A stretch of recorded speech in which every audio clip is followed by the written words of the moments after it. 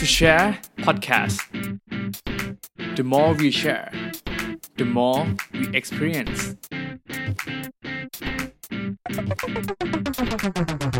สวัสดีครับพวกเรา to share podcast ผมต้นธานนท์อารีพิทักษ์ผมทีสิทธิพลมานารังสรรค์ครับครับก็กลับมาพบกับพวกเรานะครับ to share podcast ใน EP ที่81นะครับผมครับ EP นี้นะครับเราก็อยู่กับซีรีส์เรียนต่อกันอีกเช่นเคยนะครับแล้วก็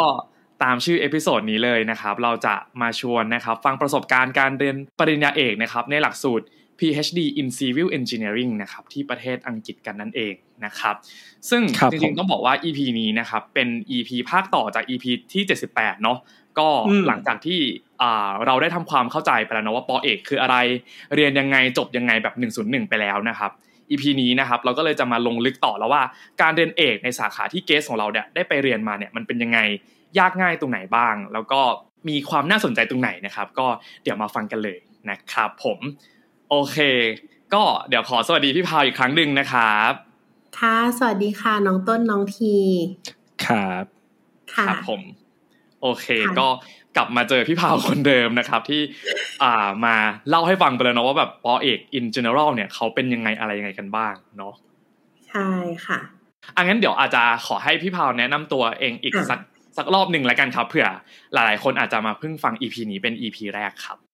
สวัสดีค่ะพาวดร.ปานรวีรุ่งสกุลโลจน์นะคะเป็นนักเรียนทุนรัฐบาลไทยปัจจุบันเป็นอาจารย์ประจำภาควิชาวิศวกรรมอุตสาหการมหาวิทยาลัยเทคโนโลยีราชมงคลธัญบุรีค่ะตอนที่ไปเรียนปริญญาเอกนะคะเรียน PhD in Civil Engineering ทำ research ด้าน Railway Operation and Planning ค่ะโอเคครับผมโปรไฟล์หรูเลิศ มากๆเลยนะครับก็จริงๆจะมีหลายๆคีย์เวิร์ดเลยเนาะที่เดี๋ยวคิดว่าวันนี้พี่พาวจะมาเล่าให้พวกเราฟังนะครับทั้งเรื่องของทุนรัฐบาลไทยแล้วก็ research team เนาะแล้วก็แบบเรื่องของการเรียน PhD in Civil Engineering ในต่างประเทศเนี่ยมันเป็นยังไงอะไรยังไงบ้างนะครับนี่ขอเริ่มก่อนเลยละกันอยากจะให้พี่พาวแนะนำสาขาที่เรียนให้ฟังหน่อยว่าจริงๆเมื่อกี้ก่อนที่เราจะเริ่มอัดมีคุยกันมาด้วยเนาะว่าจริงๆแล้ว Civil Engineer ในต่างประเทศเนี่ยกับในประเทศไทยเนี่ยมันอาจจะมีความต่างหรือความกว้างที่ไม่เหมือนกันเนาะอันนี้อยากจะให้พี่พาวแนะนำให้ฟังสักเล็กน้อยละกันครับว่าแบบสาขาที่ไปเรียนเนี่ยมันคืออะไรแล้วจริงๆแล้วเราเรียนอะไรบ้างอย่างเงี้ยครับโอเคได้ค่ะคือต้องเท้าความไปไกลหน่อยนะคะว่าตอนที่แรกเริ่มรับทุนรัฐบาลไทยเนี่ยรับทุนในสาขาของวิศวกรรมอุตสาหการเน้นการไปทำวิจัยในเรื่องของ Railway Operation and Planning Railway Operation ก็คือการวิจัยทางด้านระบบรางซึ่งถือว่าเป็นเรื่องใหม่ในประเทศไทยนี่แหละแต่ทีเนี้ยในการเรียนวิศวกรรมในต่างประเทศเนี่ยจะไม่เหมือนเมืองไทยเนาะซึ่งที่ต่างประเทศที่ไปเนี่ยPhD in Civil Engineering เนี่ยถ้าเป็นที่ไทยเราจะเข้าใจว่าเป็นโยธาใช่ไหมคะแต่ว่าจริงๆแล้วโยธาในต่างประเทศเนี่ยมันจะกว้างมากๆเลยมันจะมีทั้งสายโยธาที่เราเข้าใจเหมือนที่เมืองไทยแหละคืองานก่อสร้างงานโครงสร้างแต่ว่าจริงๆแล้วมันจะมีอย่างอื่นเพิ่มเข้ามาอีกก็เช่นการวางผังเมืองการขนส่งอะไรประมาณนี้ค่ะซึ่งงานที่พี่ไปทำเนี่ยมันก็ไปตกอยู่ในสโคปของการขนส่งระบบเรื่องการคมนาคมในของสาขาโยธานั่นเองค่ะครับผมเหมือนถ้าเรียกก็ประมาณว่าแบบถ้าที่ต่างประเทศเขาอาจจะเหมือนแบบไม่ได้มีสาขาที่แบบไม่ได้มีเหมือนแบบแยกย่อยเป็นแบบสาขาย่อยๆหรือคณะย่อยๆขนาดนั้นถูกไหมครับแบบรวมๆเป็นซีวิลประมาณนี้ถูกไหมครับใช่ค่ะก็จะซีวิลเนี่ยจะเป็นสาขาที่ค่อนข้างใหญ่ใช่ไหมใช่ค่ะโอเคครับและอยากแวะกลับไปที่เรื่อง research team นิดนึงเพราะจริงๆตอนที่แบบชวนพี่พาวมาแบบเล่า EP นี้อีกครั้งนึงเนาะก็แบบมีการถามว่าเฮ้ยสาขาอะไรยังไงแล้วพี่พาวก็มีบอกว่าเฮ้ยแต่จริงๆอ่ะมันมีเรื่องของแบบ research team ด้วยนะอะไรอย่างเงี้ยครับอยากจะให้อธิบายเพิ่มเติมนิดนึงแล้วกันว่าแบบ research team มันคืออะไรแล้วแบบคือมันแปลว่าเราต้องเลือก research team ไปตั้งแต่แรกเลยหรือเปล่าอะไรอย่างเงี้ยครับผมได้เลยก็คือว่า research team อันเนี้ยมันอย่างของพี่รับทุนรัฐบาลไทยเนาะเขาก็จะมี research team มาให้ว่าอยากให้นักเรียนเนี่ยไปทำนักเรียนทุนไปทำ research ประมาณนี้เพื่อเอามาพัฒนาประเทศในอนาคตอย่างปีที่พี่รับทุนเนี่ยรัฐบาลเราเนี่ยมีการวางนโยบายไว้เยอะมากว่าเขาจะเน้นเป็นเรื่องของการระบบรางแล้วก็โลจิสติกดังนั้นเนี่ยตอนนี้เราก็จะมีนักเรียนทุนอยู่มากเลยที่กำลังจะกลับมาจัดการเรื่อง วางแผนระบบรางกับโลจิสติกในประเทศเรานะคะทีนี้มันก็จะเป็นธีมหลักใช่ไหมถามว่าทำไมต้องมีเนื่องจากว่าการที่เราต้องมีธีมเนี่ยสำหรับการเรียนปริญญาเอกเนี่ย ธีมหรือท็อปิกอะค่ะมันสำคัญมากๆเพราะว่าเราอาจจะต้องอยู่กับสิ่งเนี้ยไปอีก 3-4 ปีหรือมากกว่านั้นข้างหน้าด้วยซ้ำเพราะว่าการที่เรามีธีมมาก่อนเราก็จะทำให้เราวางแผนได้ว่าเราจะทำอะไรกับหัวข้อนี้แล้วresearch problems หรือว่าปัญหาที่มันเกี่ยวข้องกับงานวิจัยในสาขาเนี้ยคืออะไรแล้วมันก็จะทำให้เรามีการคิดเชื่อมโยงวางแผนไปตลอดการทำวิจัยอีก 3-4 ปีข้างหน้าของเราได้ค่ะดังนั้นถามว่าทีมมีไว้ทำไมเนี่ยมีไว้เพื่อให้เราเอาไปต่อยอดหา research problems หรือว่าหาtheory ต่างๆมา support เพื่อที่เราจะแก้ปัญหาได้ในอนาคตนั่นเองค่ะโอเคครับผมเข้าใจขึ้นมาเลยอันนี้ขอแบบแค่ถามแบบเกริ่นไว้นิดนึงว่าคือทุกปอเอกไม่ว่าจะที่ไหนก็ต้องมี research team ถูกไหมครับพี่พาวถ้าอย่างนั้นใช่บางเป็น research proposal ใช่ไหมใช่ research topics เขาจะใช้คำว่า topic แต่ team เนี่ยจะเป็นกว้างๆอย่างของพี่เนี่ยคือ railway แต่ของพี่เนี่ย topic หลักเนี่ยคือทำอะไรก็จะเจาะลงไปในภายใต้ team นั่นเองค่ะโอเคครับเข้าใจแล้วทีนี้มันยังอยู่ในช่วงอินโทรเนาะทีเนี้ยอยากจะให้อาจจะเป็นคนฟังเนี่ยเห็นภาพมากขึ้นว่าเฮ้ยการที่เขาเรียน PhD in Civil Engineer เนี่ยแล้วก็อาจจะเป็น research team ประมาณนี้ research topic เรื่อง railway ประมาณนี้ครับจริงๆแล้วถ้าให้เห็นภาพมากขึ้นนะครับพี่เผาเขาสามารถจบไปเป็นทำอาชีพอะไรได้บ้างคือโอเคพอจาก EP ที่แล้วเนาะในเรื่องของแบบPhD ปริญญาเอก101เนี่ยเราจะพอเห็นภาพแล้วว่าก็อาจจะออกไปเป็นอาจารย์เนาะเอาไปเป็นนักวิจัยหรือเป็นแบบคอนซัลแทนต์อะไรบางอย่างแต่ถ้าเราเจาะในสาขาเนี่ยครับเขาจะไปเป็นอาจารย์ประมาณไหน researcher ประมาณไหนหรืออะไรยังไงเหรอครับจริงๆมันก็ค่อนข้างจะคล้ายกับคราวที่แล้วนะแต่ว่ามันก็จะมีงานบางอย่างที่จะเพิ่มขึ้นมาเนาะงั้นพี่จะพูดหลักๆก่อนว่ามี3สายแล้วกันนะคะสายแรกคือสายวิชาการเนาะพี่จะเรียกรวมๆสายวิชาการเนี่ยก็จะเป็นอาจารย์นักวิจัยซึ่งทั้งอาจารย์กับนักวิจัยเนี่ยก็จะอยู่ตามมหาวิทยาลัยแล้วก็หน่วยงานต่างๆทั้งภาครัฐแล้วก็เอกชน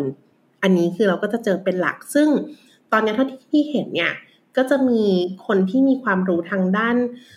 ระบบรางแล้วก็โลจิสติกส์อยู่แทบทุกมหาวิทยาลัยหลักๆในประเทศเราเลยนะคะก็ตัวนี้ก็จะแก้ปัญหาแล้วก็ทำงานวิจัยที่มันเกี่ยวข้องกับยุทธศาสตร์ประเทศเราต่อไปอย่างยกตัวอย่างง่ายๆว่าตอนนี้ถ้าเราเห็นข่าวเนาะประเทศเราก็กำลังจะมีรถไฟความเร็วสูงใช่ไหมคะซึ่งเขาก็ต้องเอาองค์ความรู้ที่มันได้มาจากสิ่งที่อาจารย์แล้วก็นักวิชาการเหล่านี้ไปศึกษาแล้วก็มาคอยควบคุมโปรเจกต์พวกนี้ด้วยเหมือนกันพอจะนึกออกใช่ไหมคะก็ประมาณนี้สายที่2ก็คือสายอุตสาหกรรมก็คือบางคนเนี่ยจะไม่ชอบการทำงานในด้านวิชาการเลยก็จะคล้ายๆกับอาชีพวิศวกรทั่วไปแต่ก็จะไปทำงานในบริษัทที่เกี่ยวข้องกับรถไฟเลยเช่นรฟท.ก็คือการรถไฟใช่ไหมคะแล้วก็การรถไฟตอนนี้ก็จะมีบริษัทที่เป็นบริษัทลูกที่เป็นเอกชนด้วยออกมาเหมือนกันก็มีวิศวกรที่ทำด้านการรถไฟโดยเฉพาะหรือบริษัทฝรั่งที่มาเป็นคอนซัลท์เปิดเพื่อรับโปรเจกต์จากเมืองไทยก็มีเพื่อนที่จบแล้วก็ไปอยู่บริษัทพวกนี้เหมือนกันแต่อันนี้จะไม่เอ่ยชื่อบริษัทละกันเพราะว่าจริงๆมันมีค่อนข้างเยอะที่เราเอ่ยเนาะอาจจะเอ่ยไม่หมดนะคะแล้วก็มีสายอื่นๆอีกที่เคยเห็นเหมือนกันก็อาจจะฉีกไปเลยก็จะไปทำสตาร์ทอัพเหมือนกันเพราะอย่างที่พี่เคยเกริ่นไปว่าการเรียนป.เอกเนี่ยมันเป็นการที่ต่อยอดองค์ความรู้ใหม่ๆดังนั้นบางคนเขาก็จะเอาธีซิสที่ตัวเองเคยทำอะค่ะไปขายบางคนอาจจะขายเป็นแอปพลิเคชันขายเป็นเทคโนโลยีบางอย่างอันนี้ก็ได้เหมือนกันหรือออกไปทำธุรกิจเองแล้วก็เอามาขายให้กับภาครัฐหรือภาคเอกชนตามที่พี่ได้กล่าวไปเมื่อกี้ก็มีเช่นกันค่ะโอเคน่าจะทำให้คนฟังของเราเนาะเห็นภาพชัดมากขึ้นแล้วโอเคการเรียน PhD in Civil Engineer เนี่ยสามารถแบบจบไปเป็นแบบในสายไหนเนาะแล้วลงลึกยังไงได้บ้างนะครับทีนี้อินโทรต่ออีกสัก2ข้อสุดท้ายแล้วกันเนาะก่อนที่จะแบบไปเข้าลงลึกแล้วว่าโอเคการเรียนของพี่พาวเนี่ยเป็นยังไงอะไรยังไงบ้างนะครับหลักสูตรป.เอกที่พี่พาวเรียนนะครับมันเรียนทั้งหมดกี่ปีแล้วก็แบบระยะเวลาที่เขาให้เรียนได้จริงๆแบบโอเคมีเวลาฟิกอยู่เท่านี้มันคือประมาณกี่ปีแล้วครับของป.เอกได้ครับอันนี้พูดให้เคลียร์เลยนะคะว่าการเรียนที่ป.เอกที่อังกฤษเนี่ยโดยเฉพาะเน้นที่อังกฤษเลยนะคะจะมี2รูปแบบค่ะน้องต้นน้องทีแบบแรกเนี่ยเรียกว่า full time ซึ่งพี่เรียนอันนี้ full time ก็คือเต็มเวลาเรียนอย่างเดียวไม่ทำงานไม่ทำอะไรเลยอีกอย่างนึงก็คือเรียน part time อันนี้ก็จะเหมาะกับคนที่ เขาเป็นอาจจะเป็นอาจารย์ที่ใช้วุฒิปโทสอนอยู่ที่มหาวิทยาลัยที่อังกฤษแล้วเขาก็อยากจะมาอัพวุฒิตัวเองแต่ว่าไม่สามารถที่จะลาออกจากงานอาจารย์ได้ซึ่งแบบพาร์ทไทม์เนี่ยจะใช้เวลานานกว่าขึ้นอยู่กับการตกลงซึ่งอันนี้พี่จะไม่เน้นนะคะแต่เมื่อไหร่ก็ตามถ้าเป็นนักเรียนทุนรัฐบาลไทยไปเนี่ยคุณจะถูกบังคับด้วยการเรียน full time เท่านั้นเพราะว่าเรารับทุนไปก็คือก็จะมีค่าใช้จ่ายมีเขาให้เงินเดือนให้อะไรอย่างเงี้ยดังนั้นเราก็ต้องเรียนแบบ full time ไปนะคะตาม process ซึ่งการเรียน full time เนี่ย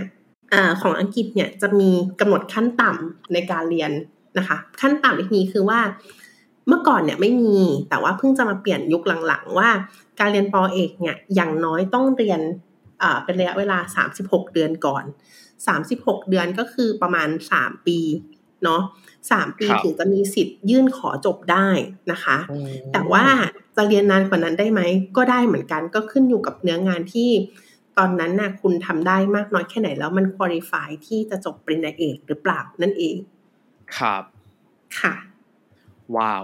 แต่โดยเฉลี่ยนะก็จะอยู่ที่ประมาณ4ปีขึ้นไปบางคนอาจจะเรียน5ปี6ปีเท่าที่พี่เคยเจอที่อังกฤษก็มีเหมือนกันค่ะครับผมโอเคงั้นอยากรู้ต่อก่อนว่าแล้วทุนรัฐบาลครับเขาครอบคลุมกี่ปีหรอพี่พาเขามีกำหนดไหมว่าแบบรัฐบาลไทยให้4ปีนะคะโดยทั่วไปนะให้4ปีครับ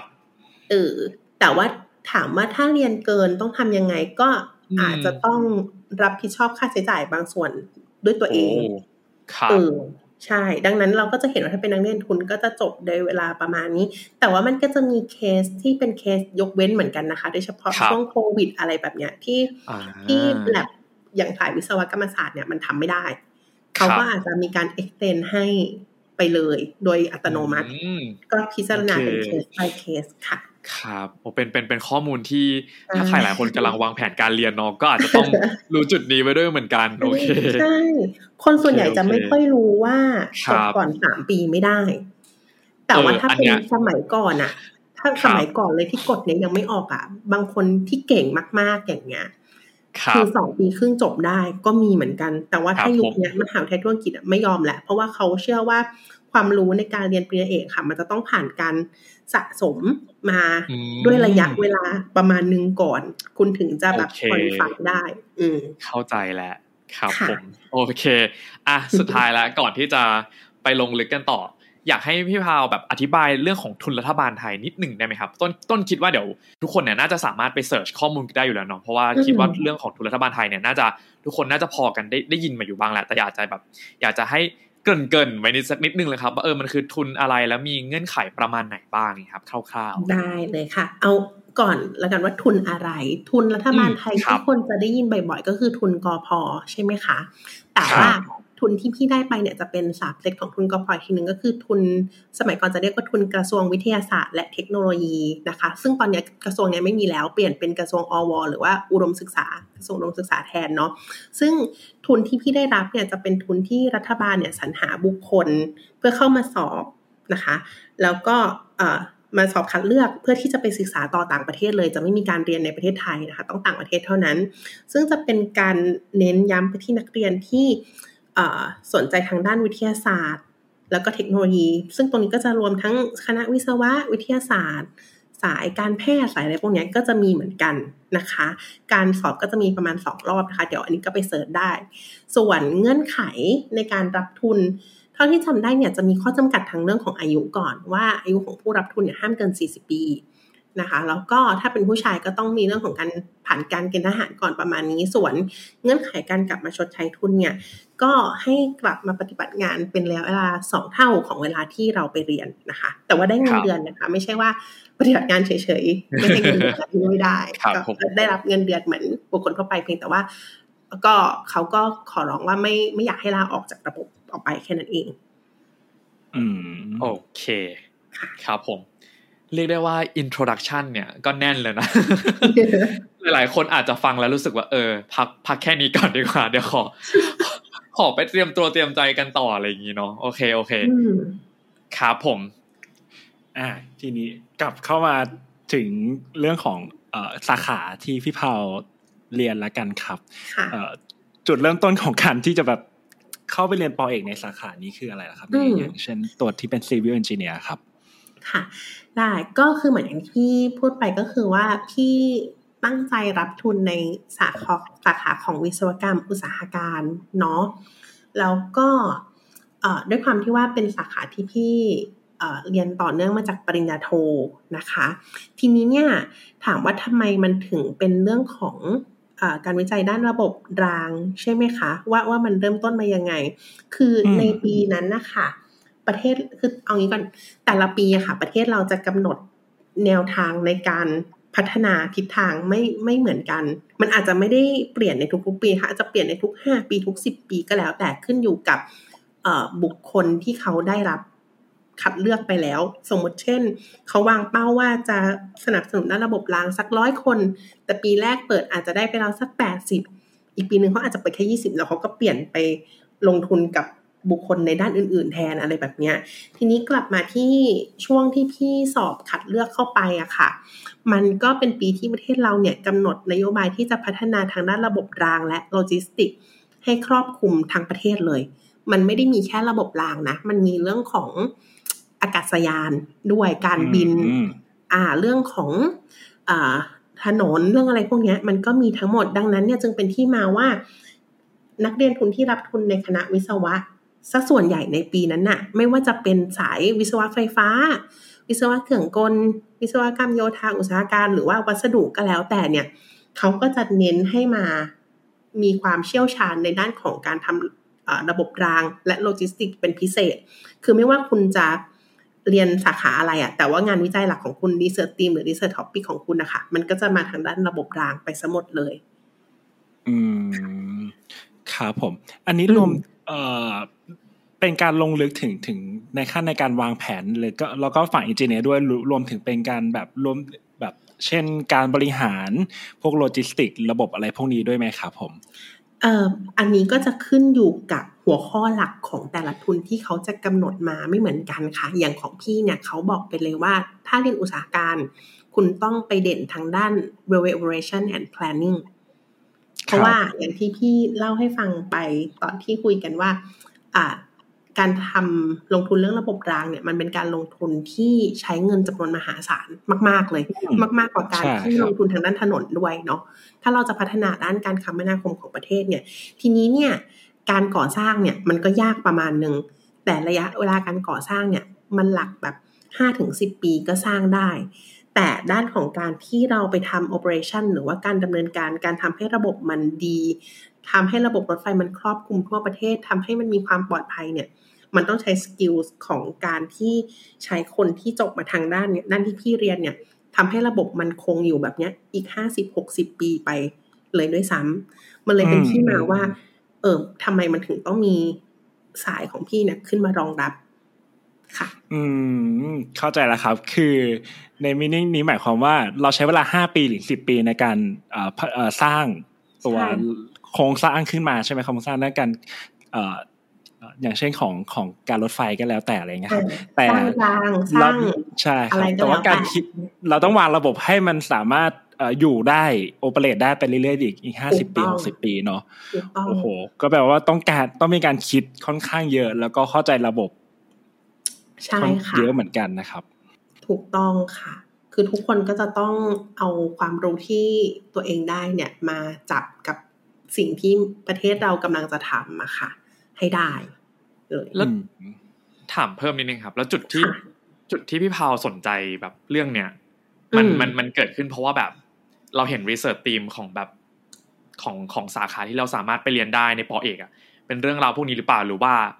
รู้สึกสนใจในเรื่องพวกนี้อยู่แล้วแล้วก็รู้สึกว่าเฮ้ยมันมีโอกาสที่เข้ามาพอดีเราเลยแบบโอเคงั้นเราไปทางนี้ดีกว่าอะไรเงี้ยครับ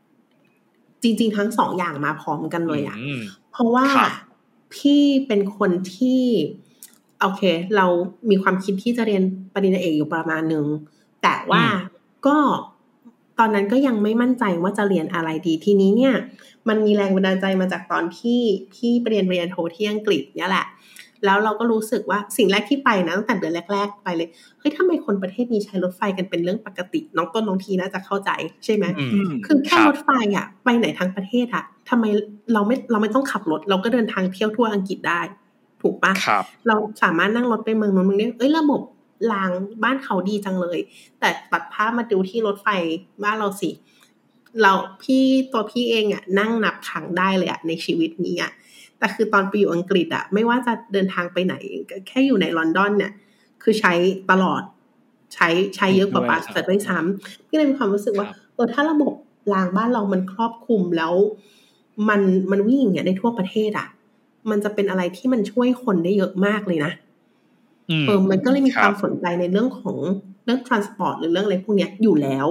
ตอนนั้นสนใจอีกเรื่องนึงคือเรื่องของการจัดการเรื่องลอนดอนบัสอ่ะคือรถมัน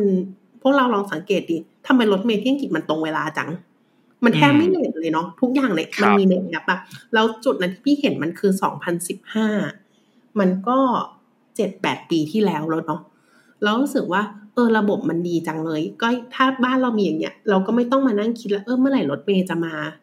มันก็เลยน่าจะทำให้ชีวิตคนมันดีขึ้นได้จริงๆอ่ะมันก็เลยเนี่ยแหละค่ะมันก็เลยต่อยอดมาแล้วก็เลยโอเคมันน่าสนใจก็คิดว่าอยากจะทำในส่วนนี้ค่ะน่าสนใจมากรู้สึกมีความหวังว่าเราจะมี transportation ที่ดีขึ้นครับทีนี้ขอสอบถามเพิ่มเติมปกติพี่พาวคือเวลาจะทำการบ้านในเรื่องของ research team หรืออะไรพวกนี้ครับก่อนจะไปเนี่ยเราไปหาข้อมูลยังไงมาก่อนหรือทำการบ้านยังไงว่าจริงๆนี่เขาจะเรียนเรื่องประมาณนี้นะหรือว่าทั้งแม้ว่าแบบคณะนี้เขาจะสอนประมาณนี้หรือให้เราทำ research ประมาณนี้อะไรอย่างเงี้ยครับโอ้ยทำการบ้านเยอะมากเลยอะเป็นจำได้เลยว่าหาข้อมูลในการที่จะเรียนเยอะมากๆเพราะว่าพอเรารู้ research team มาแล้วว่าเราต้องทำแบบ operation and planning ใช่ไหมเราก็ต้องมานั่งคิดว่าแล้วเราจะทำ topic อะไรเนื่องจากว่าการเรียนปริญญาเอกอะค่ะเราต้องค้นพบสิ่งใหม่ๆขึ้นมาเราไม่สามารถทำงานวิจัยที่คนอื่นเขาทำไปแล้วตีพิมพ์ไปแล้ววิเคราะห์หาสาเหตุแก้ปัญหาเสร็จไปแล้วได้เราก็ต้องไปนั่งหาว่าแล้วในสายที่เราจะทำอ่ะมันมีเรื่องไหนบ้างที่คนอื่นยังไม่เคยทำหรือว่ามันมีองค์ความรู้ใหม่ๆอันไหนที่เราควรที่จะทำขึ้นมาเพื่อทำให้ระบบตรงนี้ค่ะมันดีขึ้นก็อันเนี้ยเขาก็เรียกคล้ายๆกันว่าทำ literature review เนาะก็คือไปอ่านงานวิจัยเยอะๆส่วนการเลือกทั้ง research center หรืออะไรอ่ะคือด้วยความที่พี่จบอังกฤษมาแล้วเนาะเราก็นั่งหาข้อมูลเลยแล้วก็ถามรุ่นพี่ที่เขาเรียนในสาขาเดียวกันเนี่ยว่าถ้าเราทำประมาณนี้เราควรที่จะไปที่ไหน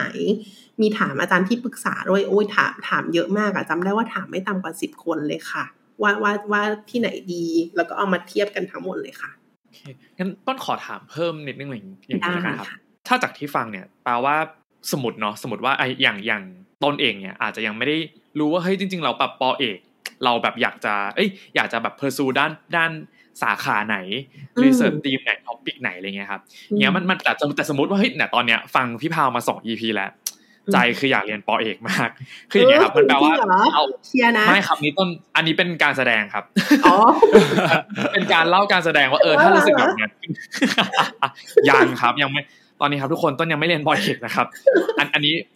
นี้แบบสมมุติเฉยๆว่าถ้าสนใจขึ้นมาอย่างเงี้ยครับพี่พาวแปลว่า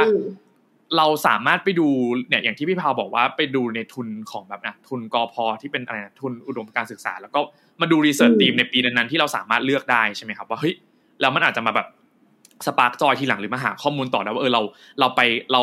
ไปโกรีเสิร์ชทีมตัวนี้ดีกว่าอะไรแบบนี้ไหมครับมันสามารถทำแบบนั้นได้ไหมก็ได้เหมือนกันเพราะว่า1มันก็จะเป็นการการันตีสมมติถ้าต้นจะมาทำงานที่เมืองไทยพอแล้วเขากำหนดรีเสิร์ชทีมมาแบบนี้แสดงว่า1เขาขาดคนถูกไหมคะ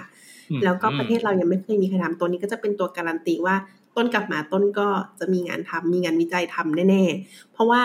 การเป็นอาจารย์มหาวิทยาลัยในปัจจุบันนะคะมันไม่ได้มีแค่ภาระการสอนเราก็ต้องมีการทำงานวิจัยภายนอกด้วยก็มีเรื่องของการรับทุนหรือเรื่องของการแบบว่า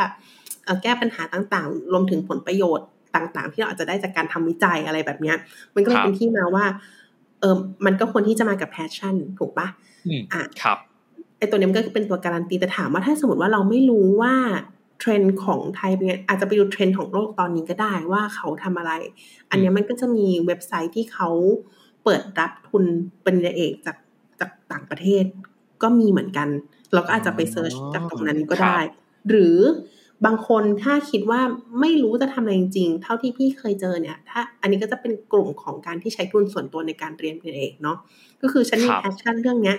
แต่ว่าไม่มีคนสนใจเลยแต่ฉันมีฟันดิ้งในตัวอยู่แล้วฉันสามารถส่งตัวเองเรียนได้ก็สามารถทำได้เหมือนกันอันนี้ก็ง่ายหน่อยเราก็เพียงแค่ว่า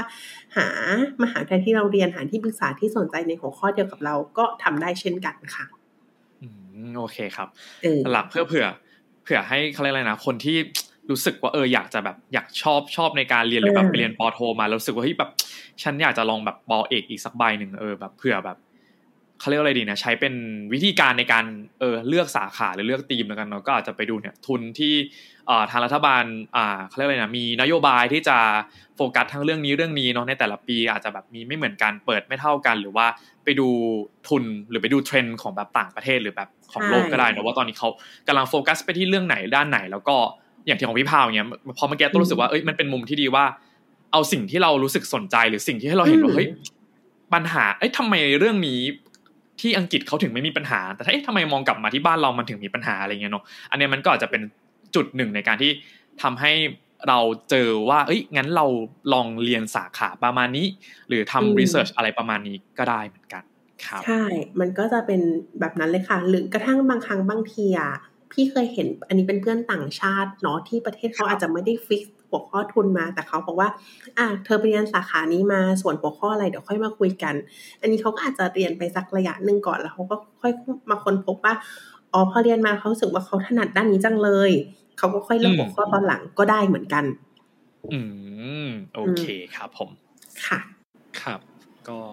ผมก็ยังไม่อยากไปนะครับยังเหรอหรือว่าอยากเลยครับแล้วณตอนนั้นคือภาพค่อนข้างเริ่มชัดเลยไหมครับคืออยากถามด้วยว่าจริงๆแล้วการที่ตั้งใจจะไป PhD นะจริงๆภาพในหัวมันค่อนข้างชัดเลยว่าเนี่ยเราต้องการจะทำ1 2 3 4แล้ว point result มันจะออกมาเป็นยังไงบ้างอะไรเงี้ยครับหมายถึงว่าแบบอยากจะกลับมาทำอะไรประมาณไหนใช่ไหมคะใช่ใช่ครับคือจริงๆตอนนั้นน่ะอยากเป็นอาจารย์ครับความอยากเป็นอาจารย์จะค่อนข้างมากกว่าการที่อยากทำวิจัยในด้านนี้ในด้านของระบบรางและโลจิสติกอะไรพวกนี้ด้วยซ้ำค่ะเพราะรู้สึกว่าไอ้เรื่องของระบบรางน่ะภาพเมื่อสัก 6-7 ปีก่อนนะคะมันยังค่อนข้างไกลตัวแต่เรามีความเฟมิเนียประมาณนึงกับการที่เราไปใช้ชีวิตที่ต่างประเทศมารู้สึกว่ามันดีแต่นะตอนนั้นภาพในไทยมันยังไม่ได้ชัดเท่าแต่ว่าพี่ค่อนข้างมั่นใจในตัวเองแน่ๆว่าพี่อยากจะเป็นอาจารย์มากกว่าการที่เป็นวิศวกรตามโรงงาน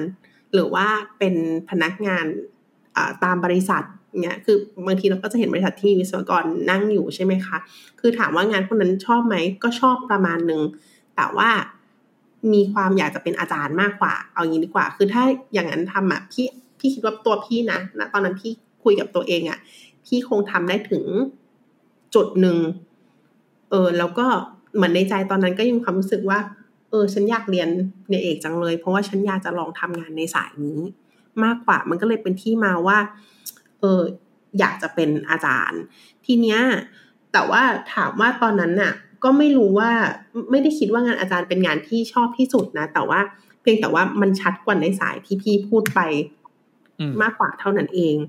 แต่พอได้มาเรียนจริงๆมาทำวิจัยจริงๆอะค่ะรู้สึกว่าเรามาถูกทางแล้วครับถามเพิ่มเติมครับที่นี้ทำไมเราถึงเลือก University of Birmingham แทนนะครับค่ะจริงๆตอนนั้นเป็นปักธงแล้วเนาะว่าจะมาเรียนต่อที่อังกฤษอีกใบหนึ่งค่ะก็จริงๆมี3เหตุผลหลักเลยที่เลือกUniversity of Birmingham ก็คืออันแรกเลยคืองานวิจัยตรงสายมากเลยนะคะ2มีผู้เชี่ยวชาญค่อนข้างเยอะซึ่งอันเนี้ยมันสำคัญมากเนื่องจากว่าการเรียนปริญญาเอกค่ะมันไม่ใช่แค่เราทำงานวิจัยของเราคนเดียวโดยที่ไม่คุยกับใครแต่ว่าสิ่งสำคัญคือการที่เรามีโอกาสได้แลกเปลี่ยนองค์ความรู้กับคนที่มีความสนใจมี passion ในเรื่องคล้ายๆกันกับเรานะคะดังนั้นเนี่ยไม่ว่าจะเป็นอาจารย์หรือว่าเพื่อนใน research center ด้วยกันเนี่ยมีผลกับการที่ทำให้งานวิจัยของเราเดินหน้าไปได้มากๆเลยนะคะอีกข้อนึงก็คือเป็นเรื่องของศูนย์วิจัยอย่างที่พี่บอกเลยคือศูนย์วิจัยทางด้านระบบรางของที่เบอร์มิงแฮมเนี่ย เป็นศูนย์วิจัยที่ใหญ่ที่สุดในอังกฤษเลยด้วยซ้ำแล้วก็ด้วยเหตุผลนี้เนี่ยมันเลยทำให้เวลาที่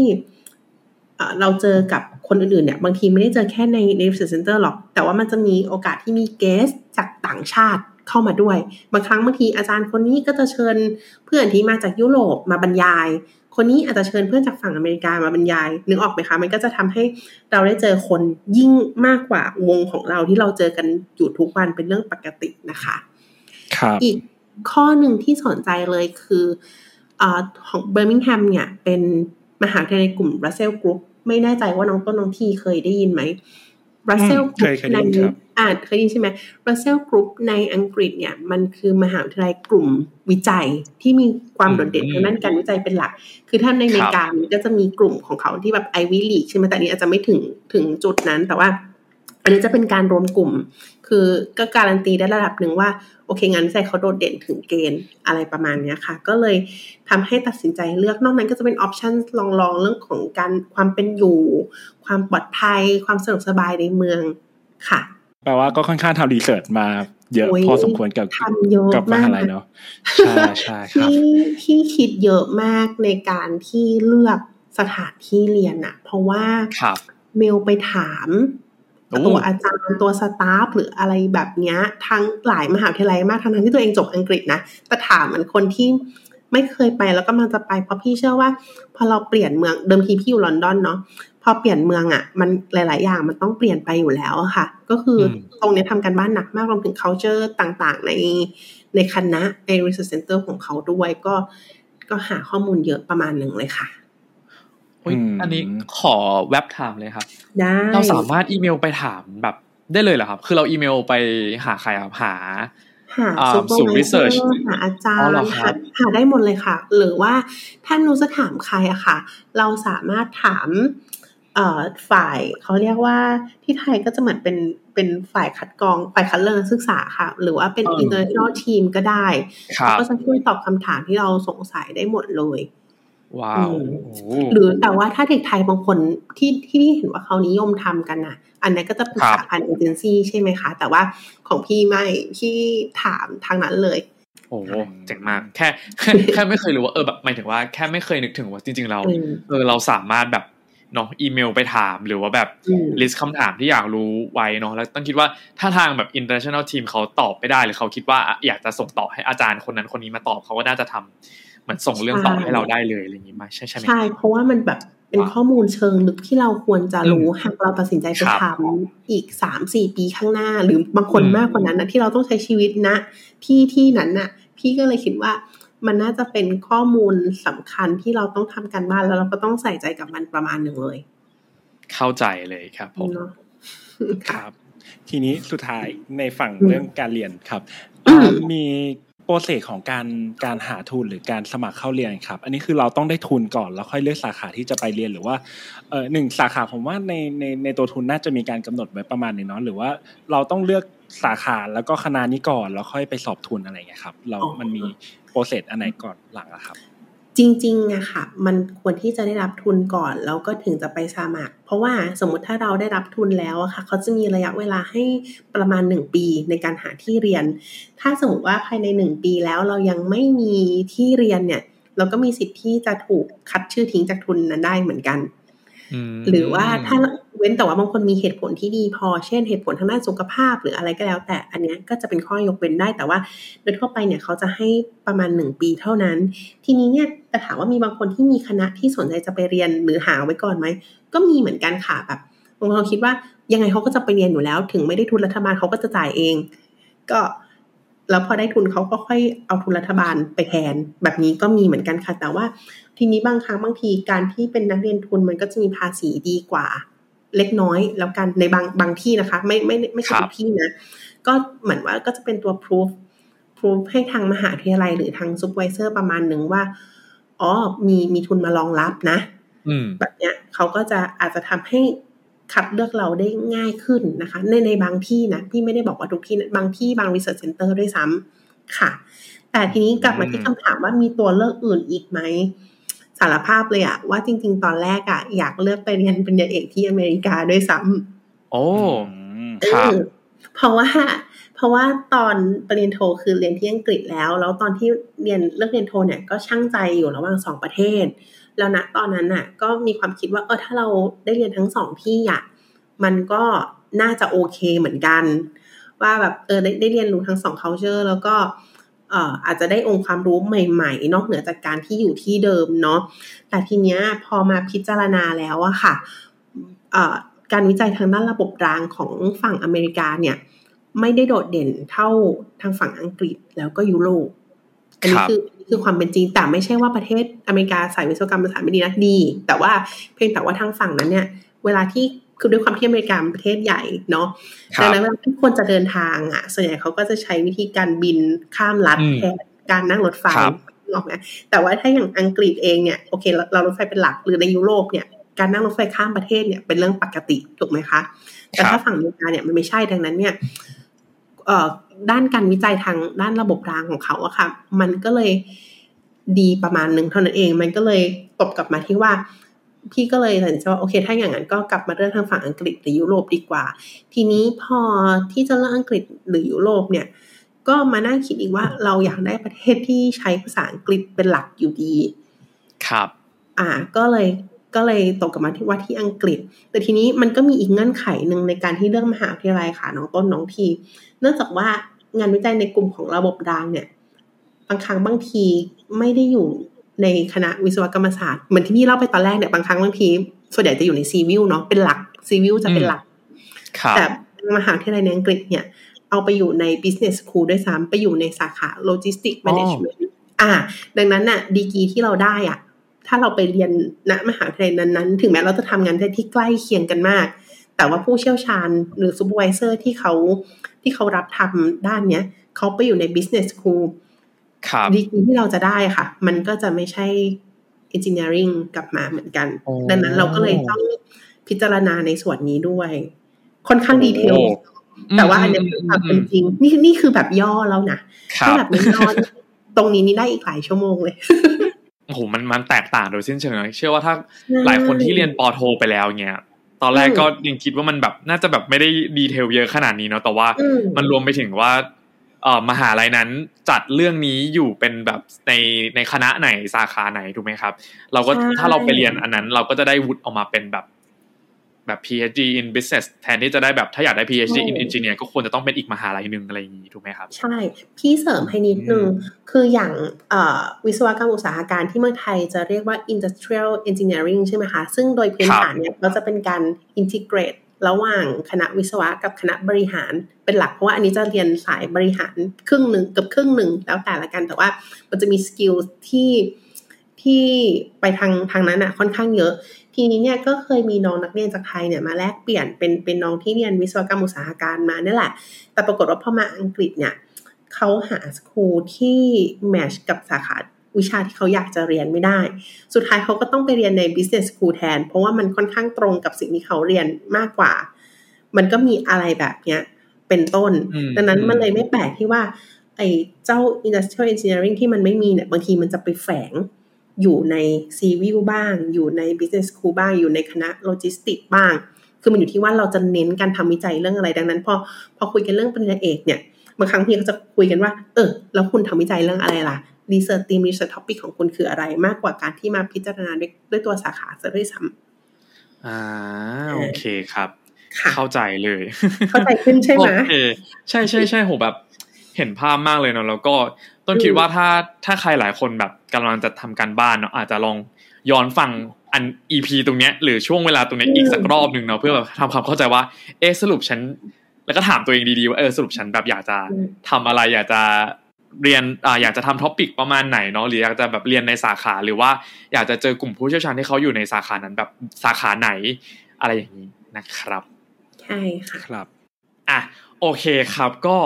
เดี๋ยวขอเบรกไว้ตรงนี้ก่อนเนาะก็อยากจะให้อันเนี้ยเป็นพาร์ท1นะครับที่เป็นประสบการณ์การเรียนของพี่พาวเนาะในพาร์ท1ไปพักเหมือนแบบพักหายใจพักกินน้ำกันสักครู่นะครับแล้วเดี๋ยวเราไปต่อกันที่พาร์ท2เนาะ